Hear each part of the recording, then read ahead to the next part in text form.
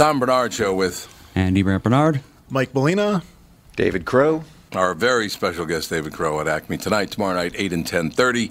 We'll be right back. Tom Bernard Show. Michael Bryant, Bradshaw Bryant, what's the latest? Well, basically, we're trying to represent people who have been hurt, then talk to them before they talk to an adjuster.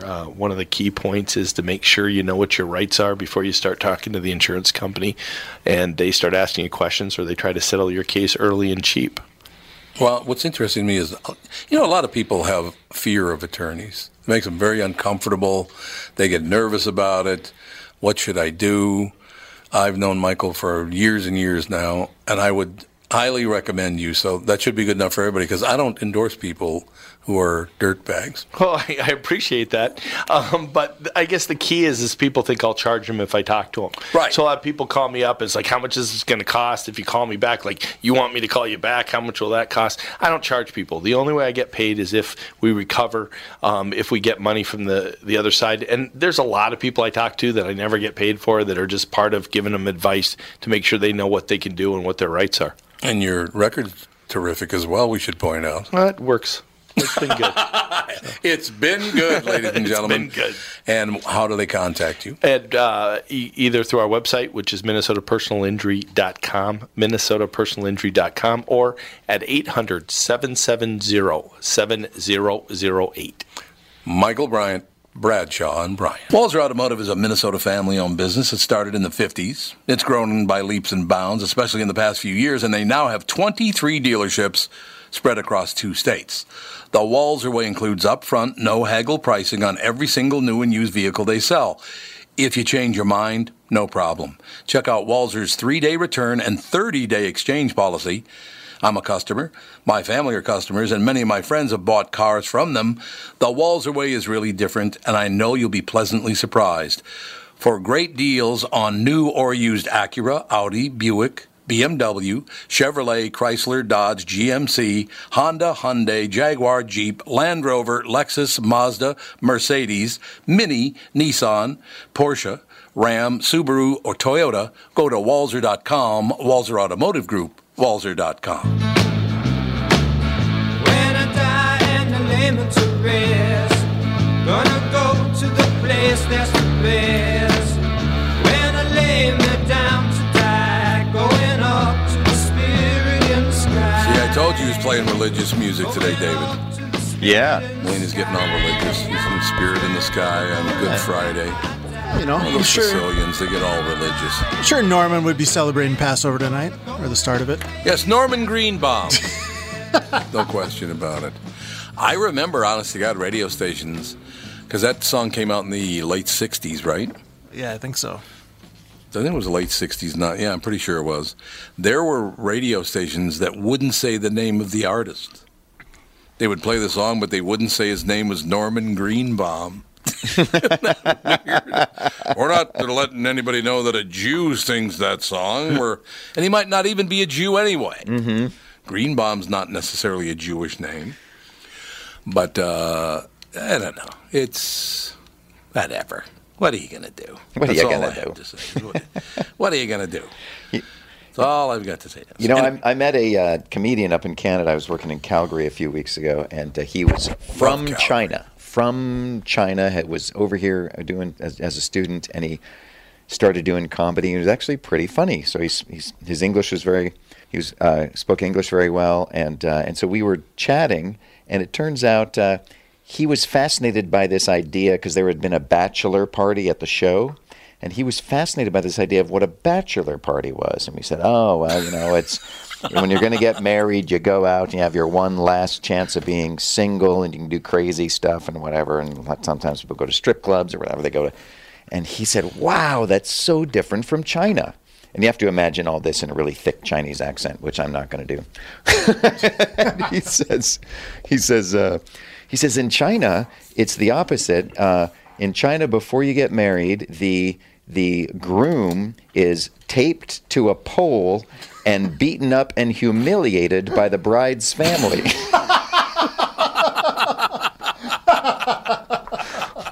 And we thought he was joking, and then we looked it up, and it's true. And what the lesson is if you disrespect our daughter, this is what's going to happen to you. So they have to show you. Yeah. So don't. And sometimes they do it to the groom's parents. What? Yes. You beat up the groom's mother? Yeah. There are pictures online of Chinese men and women taped to poles and people throwing stuff at them and hitting them with sticks. And sometimes, he said, people get carried away and the kind of mob mentality and people get kind of hurt. Not most of the time, but it's happened. And I don't know if it's just his region of China or if it's the whole country, but I found that bizarre.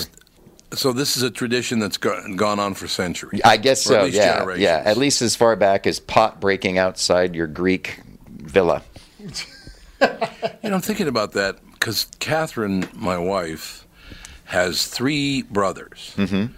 And the smallest of the 3 brothers is like 6'3", about 240. Mm-hmm. So, and he's the smallest of the 3 brothers. Right. So, I don't know that I'd care much for that, to be taped to a pole right. and have those 3 guys beating on me. It's amazing. I mean, my God. Yeah, it's surprising anybody in China gets married, really, considering. You're right. I would remain a bachelor. It's maybe why Louis Lee moved to America to get married. Yeah, see, there you go. There's a possibility. Although I'd still like to tie him to a pole and beat him anyway. But, that's just me. I love Louis. Louis is an interesting, for people who don't know, Acme Comedy Company, considered one of the greatest comedy outlets in the United States, maybe even the world, is owned by Louis Lee, who came to the United States from Hong Kong many, many years ago. Mm-hmm. But Louis is a piece of work. Oh, you'll love this, David. Actually, you'll love this. The building that you're sitting in now. Yeah. It went up for sale about a year ago. And Louis said, Tom, I've got a great answer to our problem, because he does not want to move his comedy club. Obviously. Right. It's a wonderful location. It's it's iconic. It really is. Right. And he said, I've come up with a solution to the problem. We're not going to have to move. It's going to be great. And if I could meet you this afternoon for lunch, we'll talk about it. I said, that sounds good, Louis. So I sit down in his restaurant downstairs. Right. And I said, okay, Louis, I want to hear your solution to how we can lock in the building, and then you won't have to move, and I wouldn't have to do whatever. He goes, yeah, I've got the answer. I said, okay, what's the answer? And Louis says to me, you buy the building. I said, what?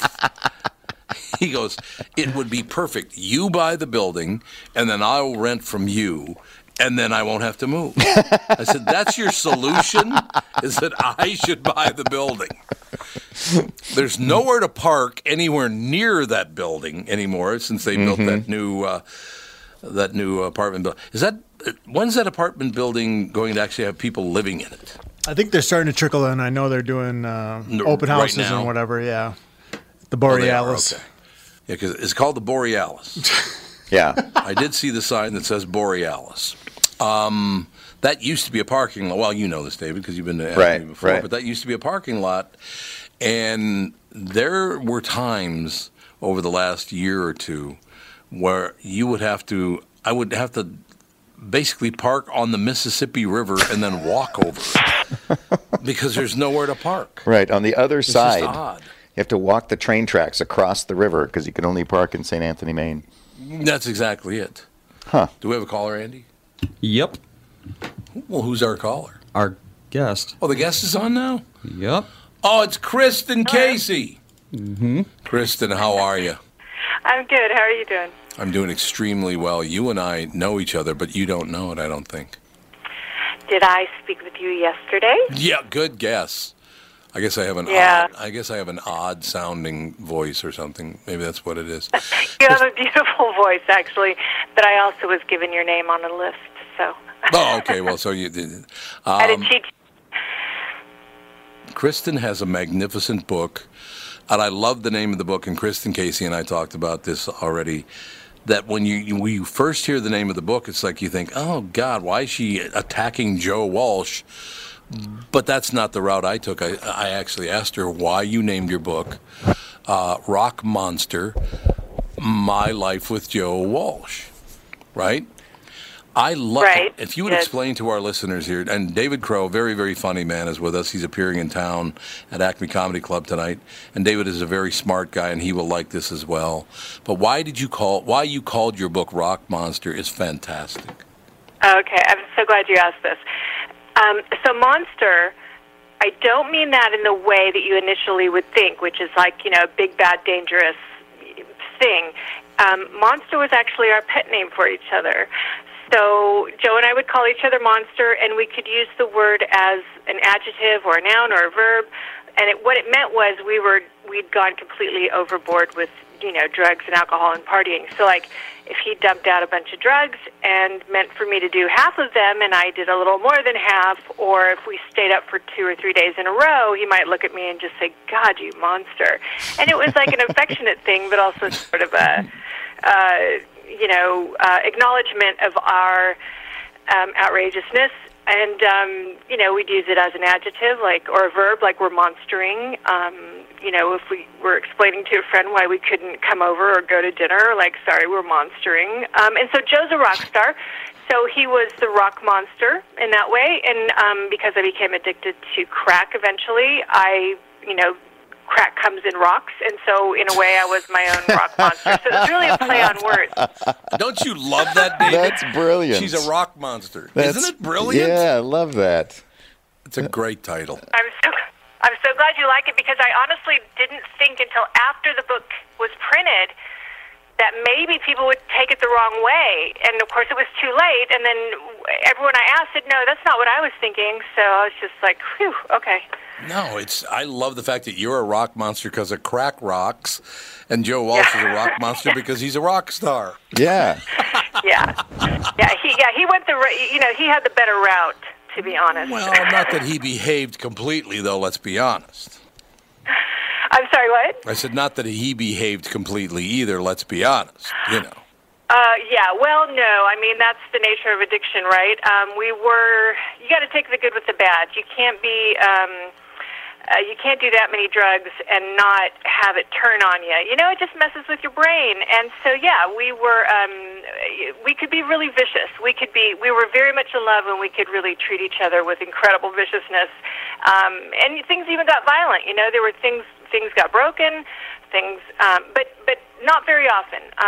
And that's just, it's an aspect of addiction and substance abuse that, is inescapable. Kristin, I have to ask you, who wrote the bio for your book? Your publicist, a note from the publicist. Do you know the publicist who wrote the note? The bio that I normally see, like that was on the book and is on Amazon and that kind of thing. It was sort of a collaborative effort. I jotted some stuff down and sent it to my publicist, and then the marketing team, I think, tweaked it a little bit. Well, they did a wonderful job, because there's another line in it. It just says, note from publicist. In the tradition of women in rock, survivor tales, Marianne Faithfull, Crystal Zavon, and Mackenzie Phillips. Whoever did that did a great job, because I love Mackenzie Phillips. She's one of the strongest people I've ever talked to in my entire life. What that young woman endured was amazing. Just to see her name in there is, and Crystal Zavon. I knew Warren a little bit, not that we were close friends or anything. Kristin, I don't think I mentioned to you, but I've been in radio for 48 years, except for a 5-year period in which I was the regional promotion director for Capitol Records.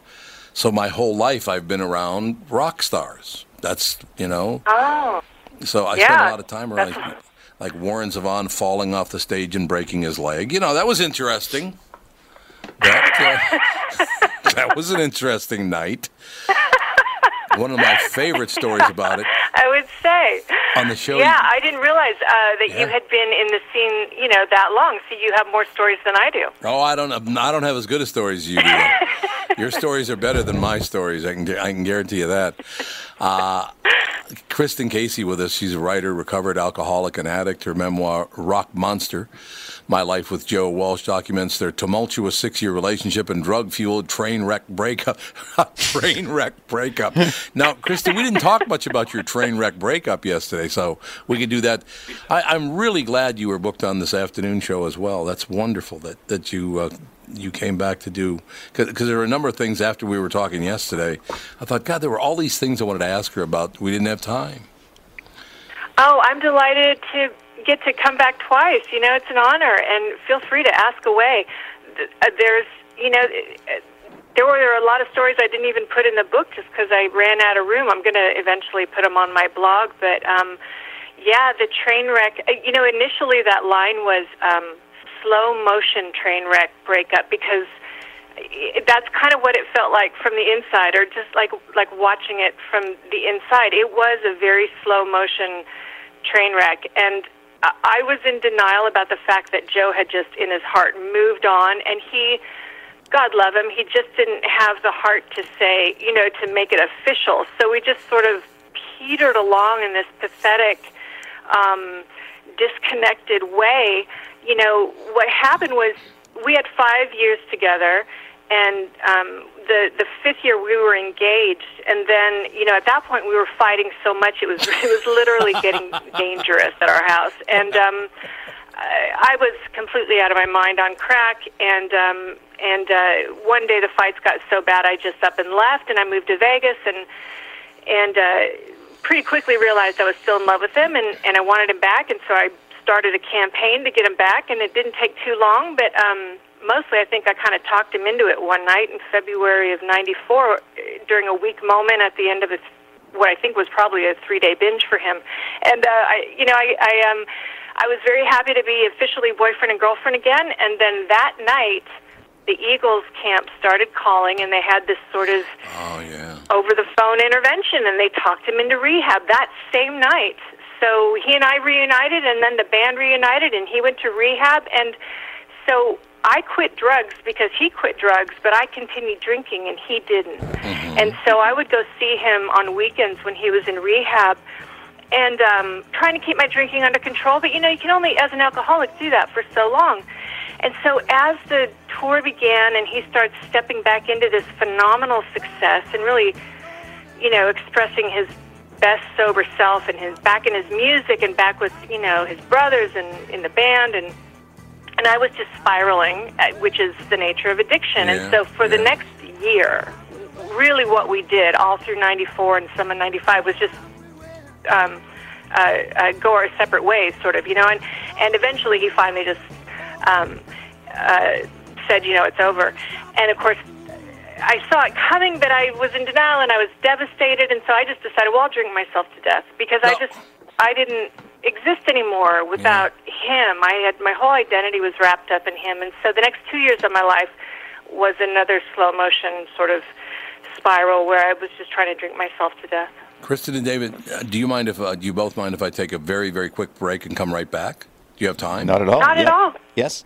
Excellent. We'll be right back. Tom Bernard Show. Did you know that 60% of people over the age of 60 are starting to experience cloudy, blurry, or dim vision due to cataracts? Tom Bernard here for Whiting Clinic LASIK and Eye Care. Whiting Clinic is best known for their fabulous LASIK results. You've heard me rave about them for years. But did you know they're also experts in cataract surgery? Yes, indeed. And I'm here to tell you about my wonderful experience having cataract surgery at Whiting Clinic. I'm at that age when my vision started to fade, so called up the folks at Whiting Clinic, and they helped me out right away. My cataract surgery was super easy, and thanks to the Whiting Clinic, my vision is top-notch once again. Whiting Clinic has the most advanced lens technology options, so I can see far away and up close without wearing any glasses. If you want to learn more about your options for cataract surgery and clearer vision, attend one of Whiting Clinic's cataract seminars. Call Whiting Clinic at 855-554-2020 to reserve today. Space is limited, so don't delay. That's 855-555-2020 to learn more about your cataract surgery options at Whiting Clinic. Hi, this is Tom. If you spend any time at the lake, you can relate to the pure joy of hanging out on the dock. You, family, friends, and the calm of the water. If this sounds like heaven, you're going to want a Flow dock. Flow docks are rock solid with double bracing to eliminate side-to-side sway. And get this, you can install, level, and remove your Flow dock without even getting into the water. You see, Flow's passion to invent a better way to make life easier comes through in every product they make, right down to Flow boat lifts that are quieter, faster, and effortless to install and use. Are you starting to see a pattern here? Flow is about making things easy, meaning you have more time to enjoy being at the lake. Isn't that why you go there in the first place? See for yourself why they say they've been perfecting leisure time since 1983. See them at FLOEINTL.com. Flow Docks and Lifts. A better way.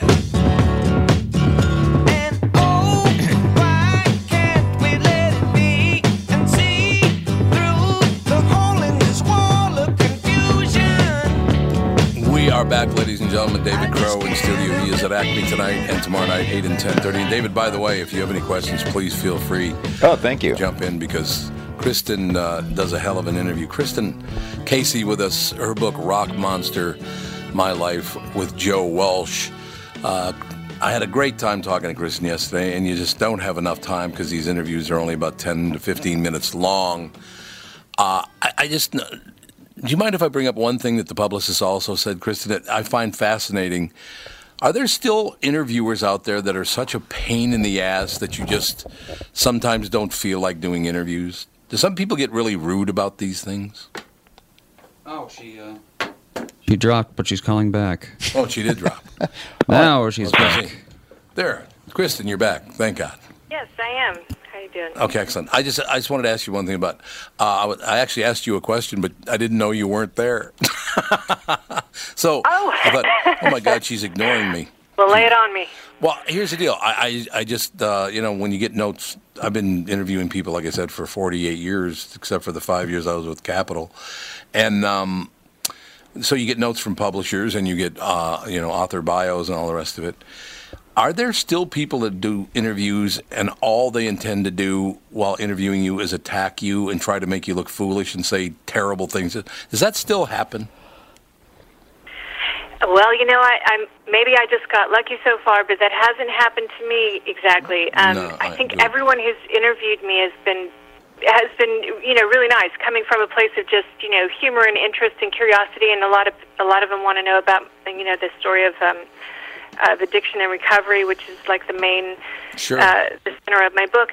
But there was a tabloid that got a hold of my book and then just sort of plucked every line that had anything to do with like sex or anything outrageous, and there's some of that in there, but take it out of context, boy, did it read badly. And it really misrepresented my book, and it was kind of hard to take, but it's a tabloid and they say you just got to deal with it. So there was just that. But the interviewers have been great. Good. I'm glad to hear that because I was going to volunteer my service. If anybody's being a jerk to you, I'll take care of it. But anyway, I think I mentioned to you That's so sweet. Like chivalry is in debt. I love it. Oh, there you go.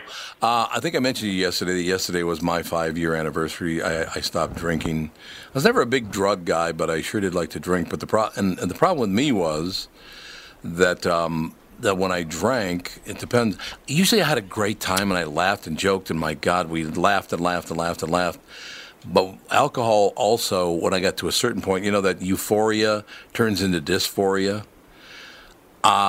There were times when absolute rage came out of me when I was drinking alcohol, and it's just amazing to me that I didn't kill someone.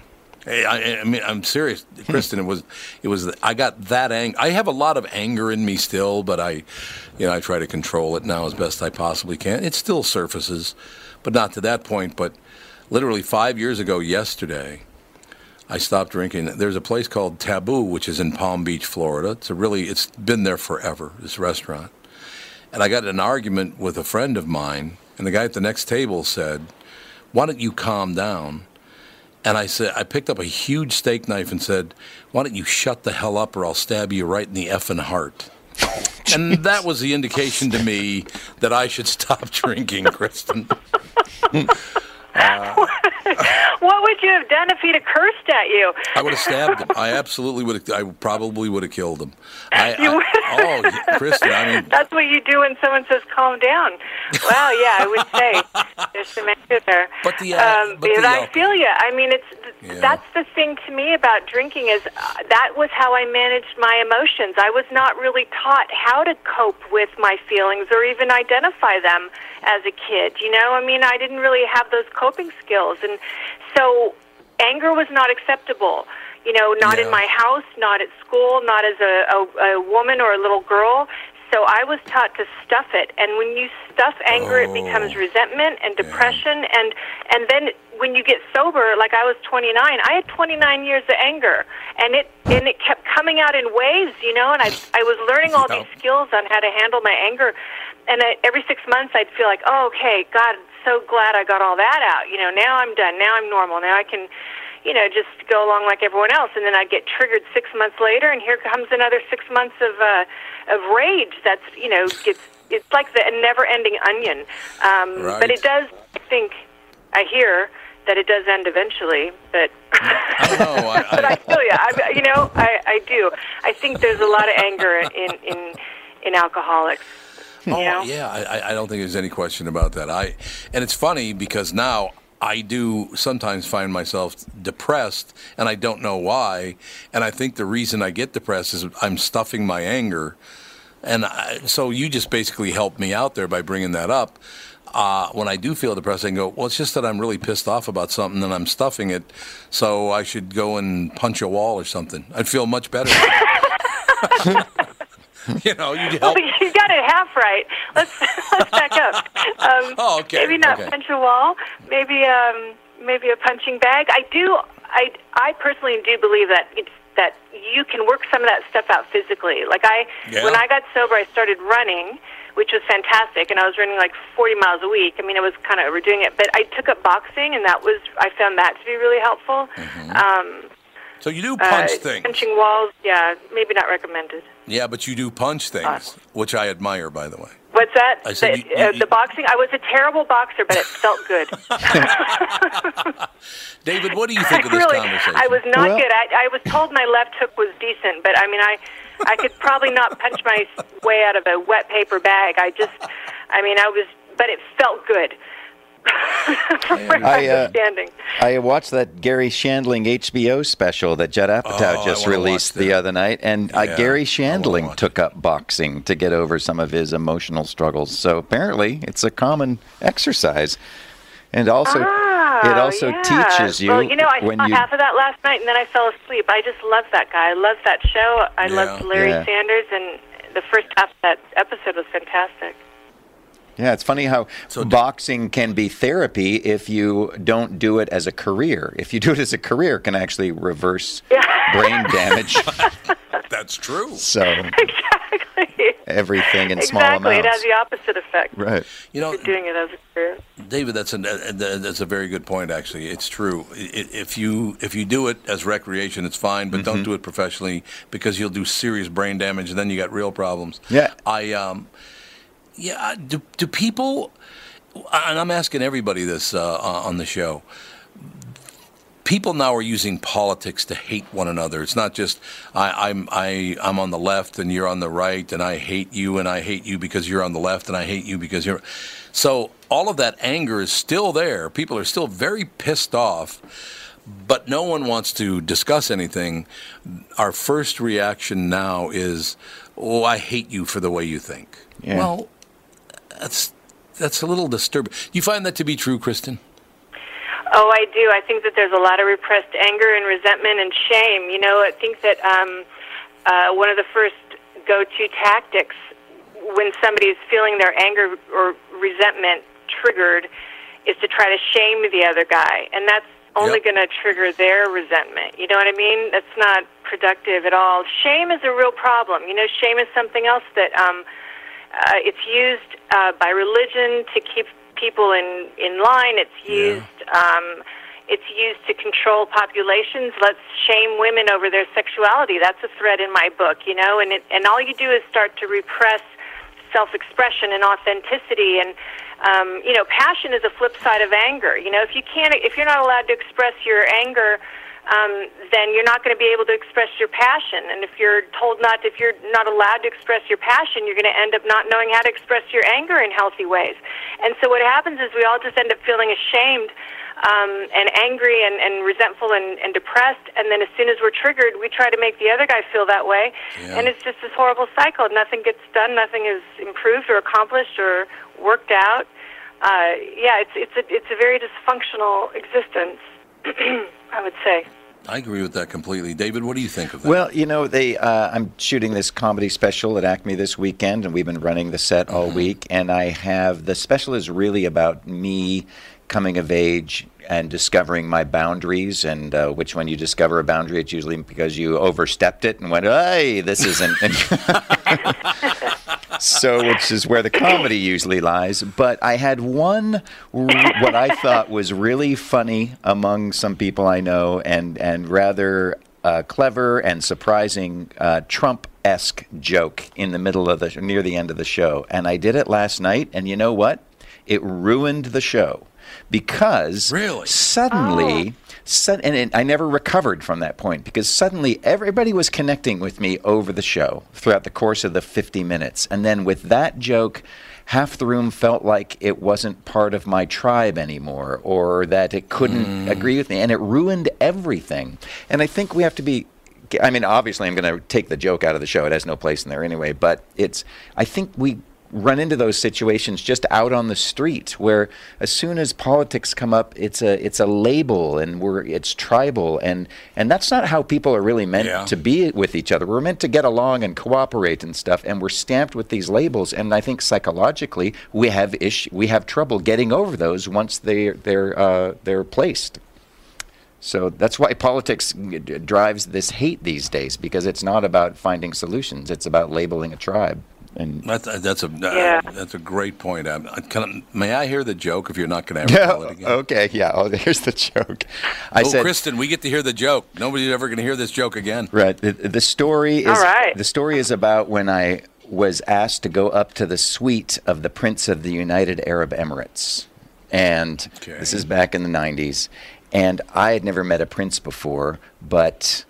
My only princes that I thought of were Disney princes, where they're all regal and dashing. Right. So I go up to this suite, and here's this guy, and he's sitting up on this bed. All the furniture is cleared from the room, and everybody's sitting on the floor. And I go in there, and I sit down, and I was just kind of shocked at the guy, because he looked like he had never lifted a finger to do anything in his life. He was this kind of amorphic blob, just in dire need of a pedicure, right? So there's this, I thought, wow, this Talon Toad Poomoji is a prince? But then when you think about it, that's what happens when you take an inbred trust fund landed baby and surround it by fawning lackeys and yes men its whole life. What you get is this kind of preening, corpulent toad eventually. At least the people of the UAE had the common sense to make him a prince. They didn't elect him president. So that was my... But come on, it's a good joke.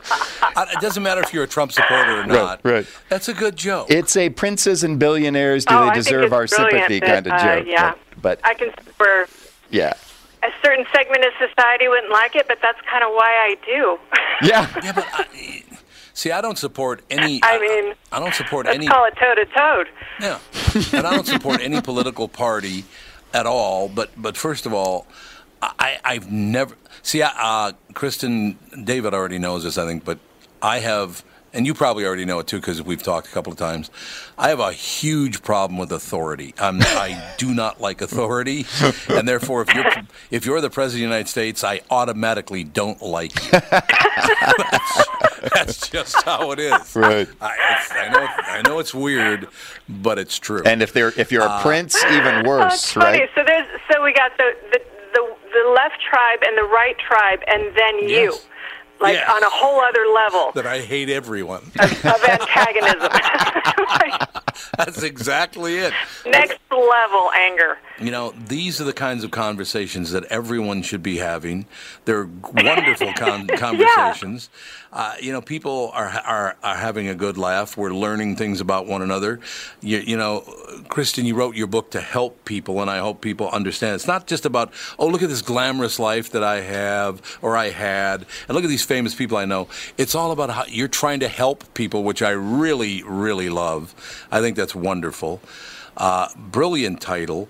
I'm so glad you came on this show as well, because we got to talk for a lot longer on this show. And are you going to go on a book signing tour?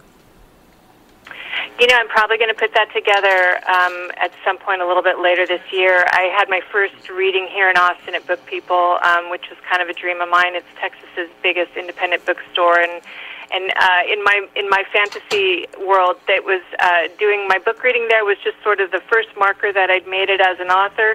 And so I'm going to be doing some more probably on the West Coast. I just haven't put it together yet. I got to kind of stay home and earn a living for a little bit first. Right. And we'll come to the Midwest. But I'm looking forward to hitting the West Coast, and then I'll probably, if that goes well, then I'll head east. All right. Well, just call back all the time anyway. It doesn't mean that I'll start calling in, see how those boxing lessons are going. I think it's phenomenal. Oh, you don't want to give me boxing lessons. That's a bad idea. That's a bad plan. Kristin, thank you so much. I love the way you look at life. Rock Monster, My Life with Joe Walsh, Kristin Casey, thank you so much for your time. Wonderful talking to you again. Oh, thank you, Tom. Great to be back. Thanks so much for having me. Thanks a lot. David, we have one more segment left, but if you got to go, I understand. You know what? I'll stick around. What the heck? It's just comedy. We have 15. You're the best. I love the fact that you were here because I didn't know Kristin was calling in today. She is just fantastic. Yeah, and I've always been a fan of Joe Walsh. He's always as for of the rock gods, he's always maintained that kind of Muppet lovability, and I think that is wonderful. Exactly. We'll be right back, Tom Bernard Show. It's Tom telling you how easy it's been for me to lose weight on the Nutrimost weight loss plan. I've started up another round at the new Nutrimost Plymouth location, and those unwanted pounds are going fast. I've lost over 34 pounds. Nutrimost is so easy, and they guarantee that you'll lose 20 pounds or more in just 40 days. There's no exercise, shots, drugs, prepackaged food, and I'm never hungry. Nutrimost has helped me change my life, and I know they can help you too. Nutrimost of Plymouth is hosting a second free informational dinner. Learn how to have success losing weight just like me. Neil Sheehy, Nutrimost client and owner, who played 9 years in the NHL and is an agent to some of the NHL's current top players, will be at the dinner, and so will I, actually. It's Monday, April 30th, 6 p.m. at Jake City Grill in Plymouth, located around the corner from Nutrimost, just off Highway 55 and 494. Space is limited. Call 763-333-7337 to register. That's 763-333-7337. I'm here with my real estate agent, Chris Lindahl, and after seeing what he did for me, I asked if he had something that would help our listeners. Chris, what do you got? We have something very special for KQ listeners. April 16th through the 18th, the Chris Lindahl team is hosting our sellerworkshop.com series, where we're going to teach you how to net between $30,000 to $60,000 more on your home sale. And the best part is it's absolutely free. So that sounds great, Chris, but what's the catch? Tom, here's what I'll share with you. The number one core value at the Chris Lindahl team is to be generous. I have a teaching degree, and this is my passion to educate homeowners in the Twin Cities on how to sell your house the right way so you don't end up leaving tens of thousands of dollars on the table going through the traditional real estate process. So go to sellerworkshop.com for times and locations and to sign up for your free ticket. The Seller Workshops are happening April 16th through the 18th. Seating is limited, and trust me, they sell out fast. Visit sellerworkshop.com or call 763-401-SOLD. If you haven't already, make sure to check out the Best of the Tom Bernard Show, brought to you by Bradshaw and Bryant, or as he's known, the backup to my hard drive, every Saturday at noon for highlights from the past week and classic moments from our vault. Oh, I'm gonna listen to my 45s. Ain't it wonderful to be alive when the rock and roll plays? Yeah. When the memory stays, yeah, I'm keeping the faith, yeah, keeping the faith. There you have it. We're keeping more faith music. I'm keeping the faith. What do you think of that? More faith music all the way. That works for me. David Cross in studio with us. Well, it is Good Friday, a bunch of Catholics sitting around talking. So it does work for me. It took me a while. But, David, Yeah, I understand.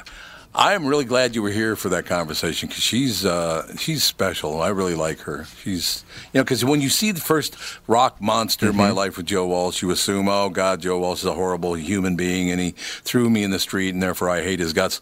That's not what it's about at all. She's a rock monster because she was addicted to crack. Wow. Fantastic. And was that sort of the word on the street, or that was the public image of their relationship, is that he threw her out and because of his success at the Eagles or something like that? But that wasn't the case at all? Yes. Okay. See, I have no idea what that was all about, but she's a very, how they met, which is just, it's fascinating to me. Rock stars are rock stars, right? And they do what they do. And it might have been the drummer in the band, Joe Walsh's band, said, "Hey, I got to go pick up my girlfriend, and she works over at the the titty bar." So Joe goes over there with him just to pick her up, and he meets Kristin because she's working there too. It's like, oh my God, you're so predictable. I mean, people are extremely predictable, aren't they? Yeah. Yes. But Kristin does not sound like a moron at all. She's pretty impressive. It's funny because about 1 minute before the end of the conversation, my wife came running in because apparently they called and said, "She's got to go. She's been on for like a half an hour." Yeah, well, we had a lot to talk about. There's no question about that. Have you written a book, or are you ever going to write a book? Me, I have not written. Well, okay, I've written a couple children's books, but that's about it. I've not written a book. I've got a couple of projects, or that there was this one that I'm recording this week, and then I've got a one-man play that I'm working on about Charles Darwin.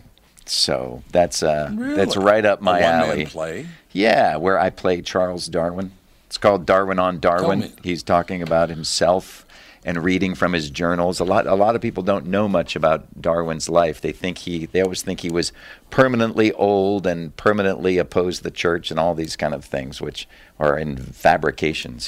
He actually went around the world at the age of 25 and was at sea for 5 years. And the journey on the Beagle, he almost died every week from various things. And he's a true Indiana Jones character, but he was also a little teacup Brit, right? With overeducated, precise language and he's just sort of a fascinating character. And he didn't go on this voyage to discover or to research the theory of natural selection. He just kind of stumbled upon it, and then it took him 20 years before he wrote his treatise on it. So I just find him to be a funny person, and I want to make a show about him that is educational but also really funny, because he's a classic funny little Brit who's in the kind of a fish out of water in most of the places he went. So that's one thing.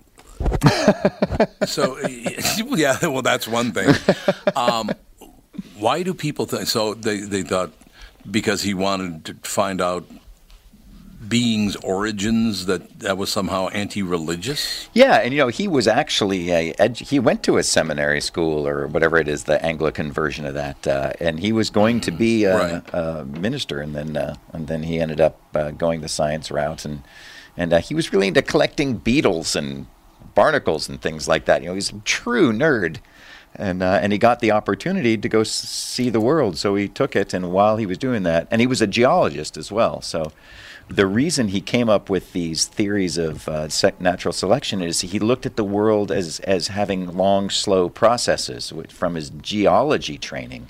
And when he was walking around Patagonia, he kept seeing layers of sediments and various fossils and bones laid within the various layers, thinking how long it would take for this all to transpire, talking millions of years. So these kind of things. And then suddenly he thought, well, maybe this is how animals change too.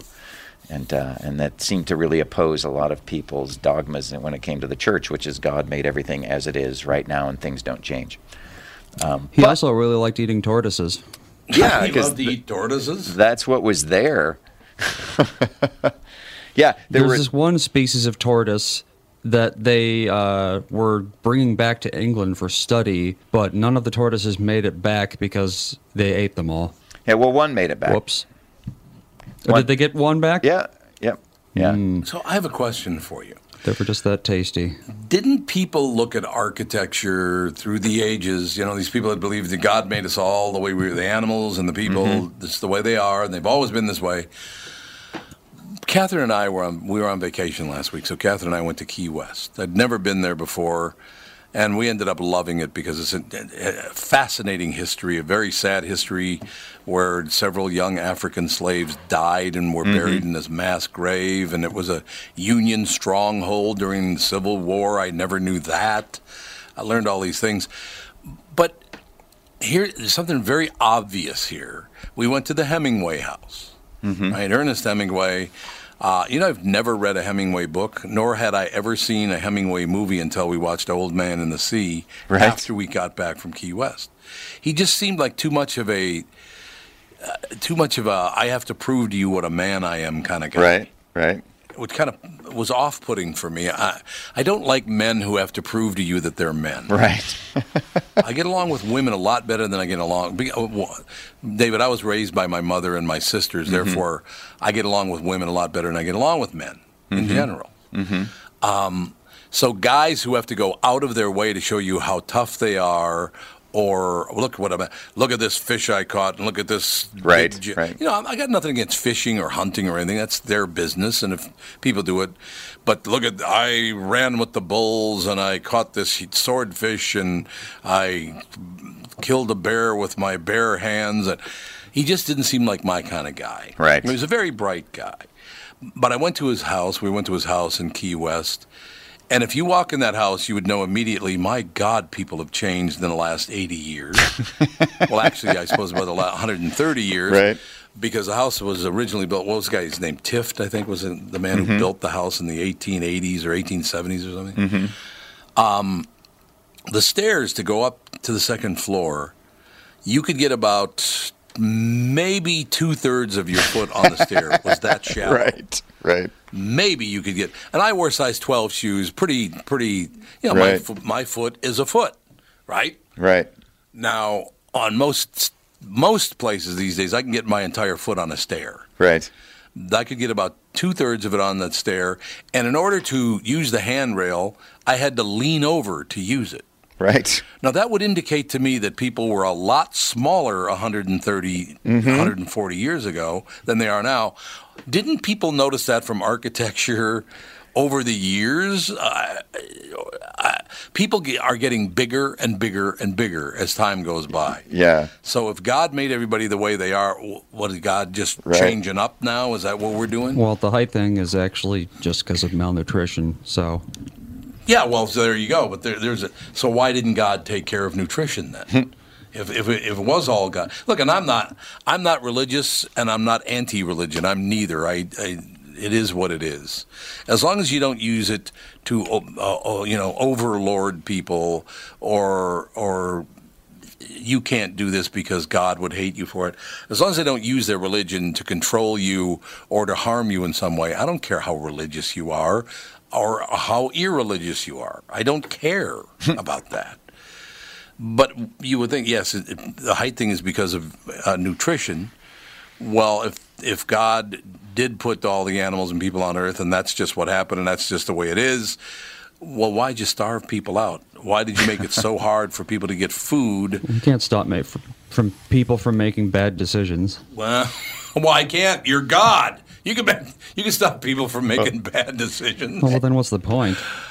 And now with genetics, we're starting to understand actually how easy it is for a new species to be created. Because you read about this guy who was in the space station for a year or what have you.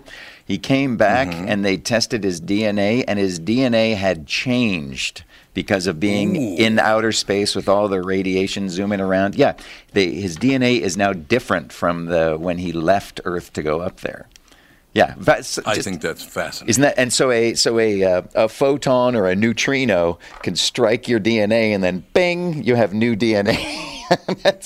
I guess that's what the whole theory behind cancer treatment is, though. I guess radiation can alter growth, the DNA of something. But yeah, it was interesting.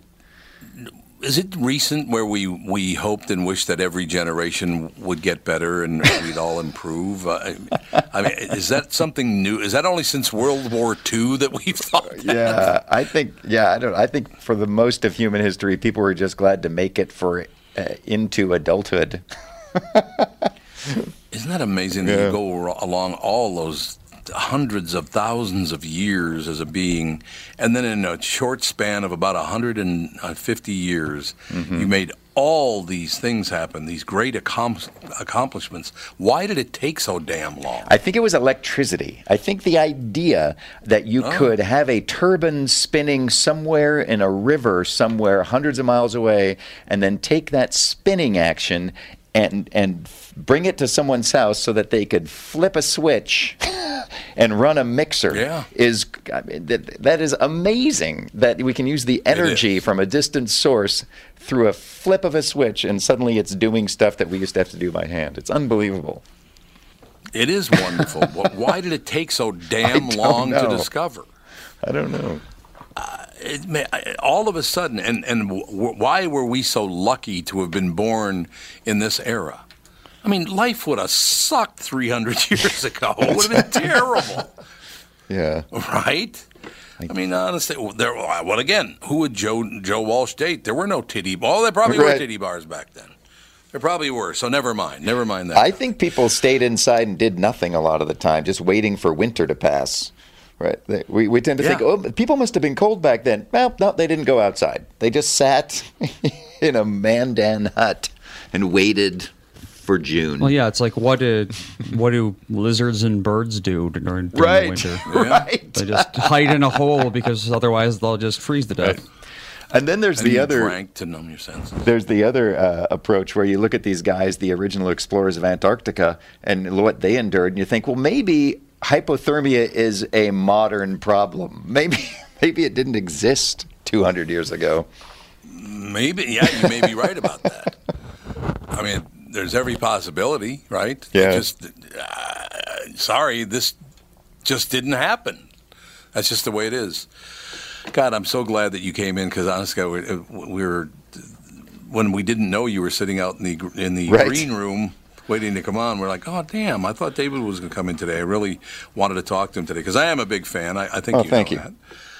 But I am. There's no. Well, you have very intelligent humor. And by the way, if you had told that joke last night, and I was in the audience, it wouldn't matter if I would have been ultra liberal or ultra conservative. Right. I wouldn't be offended by that. This is a comedy club, you dumb bastard. Yeah, it's unfortunately it's just kind of the landscape these days, and if you're going to do an all political show, I think people roll with it. But it was weird to put it into a show where there was nothing political, and then plop, and it really was the turd in the punch bowl. So good to know. I'm glad I learned that Thursday night, and not Friday and Saturday. Well, that's true. That's a good point. I don't know. I just would not have had a problem with that at all. It's funny. Look, I really miss the Don Rickles of the world. Sorry. Right. It's horrendous now to think about that. It's not, to me, it's not, because he didn't mean any of it. Right. It was funny. I'm sorry. It was funny. When Johnny Carson came out one night and said, President Reagan is a very unusual man. He's the only person I know whose hair has turned prematurely orange. I'm sorry, that's funny. I don't care if you're a Republican. It's funny. Calm down, everyone. David Groh tonight, tomorrow night, 8 and 10:30 at Acme Comedy Club. Always a great pleasure, sir. I love spending all this time with you. Thank you, Tom. Thank you very much. We'll talk to everybody next week. Tom Bernard Show.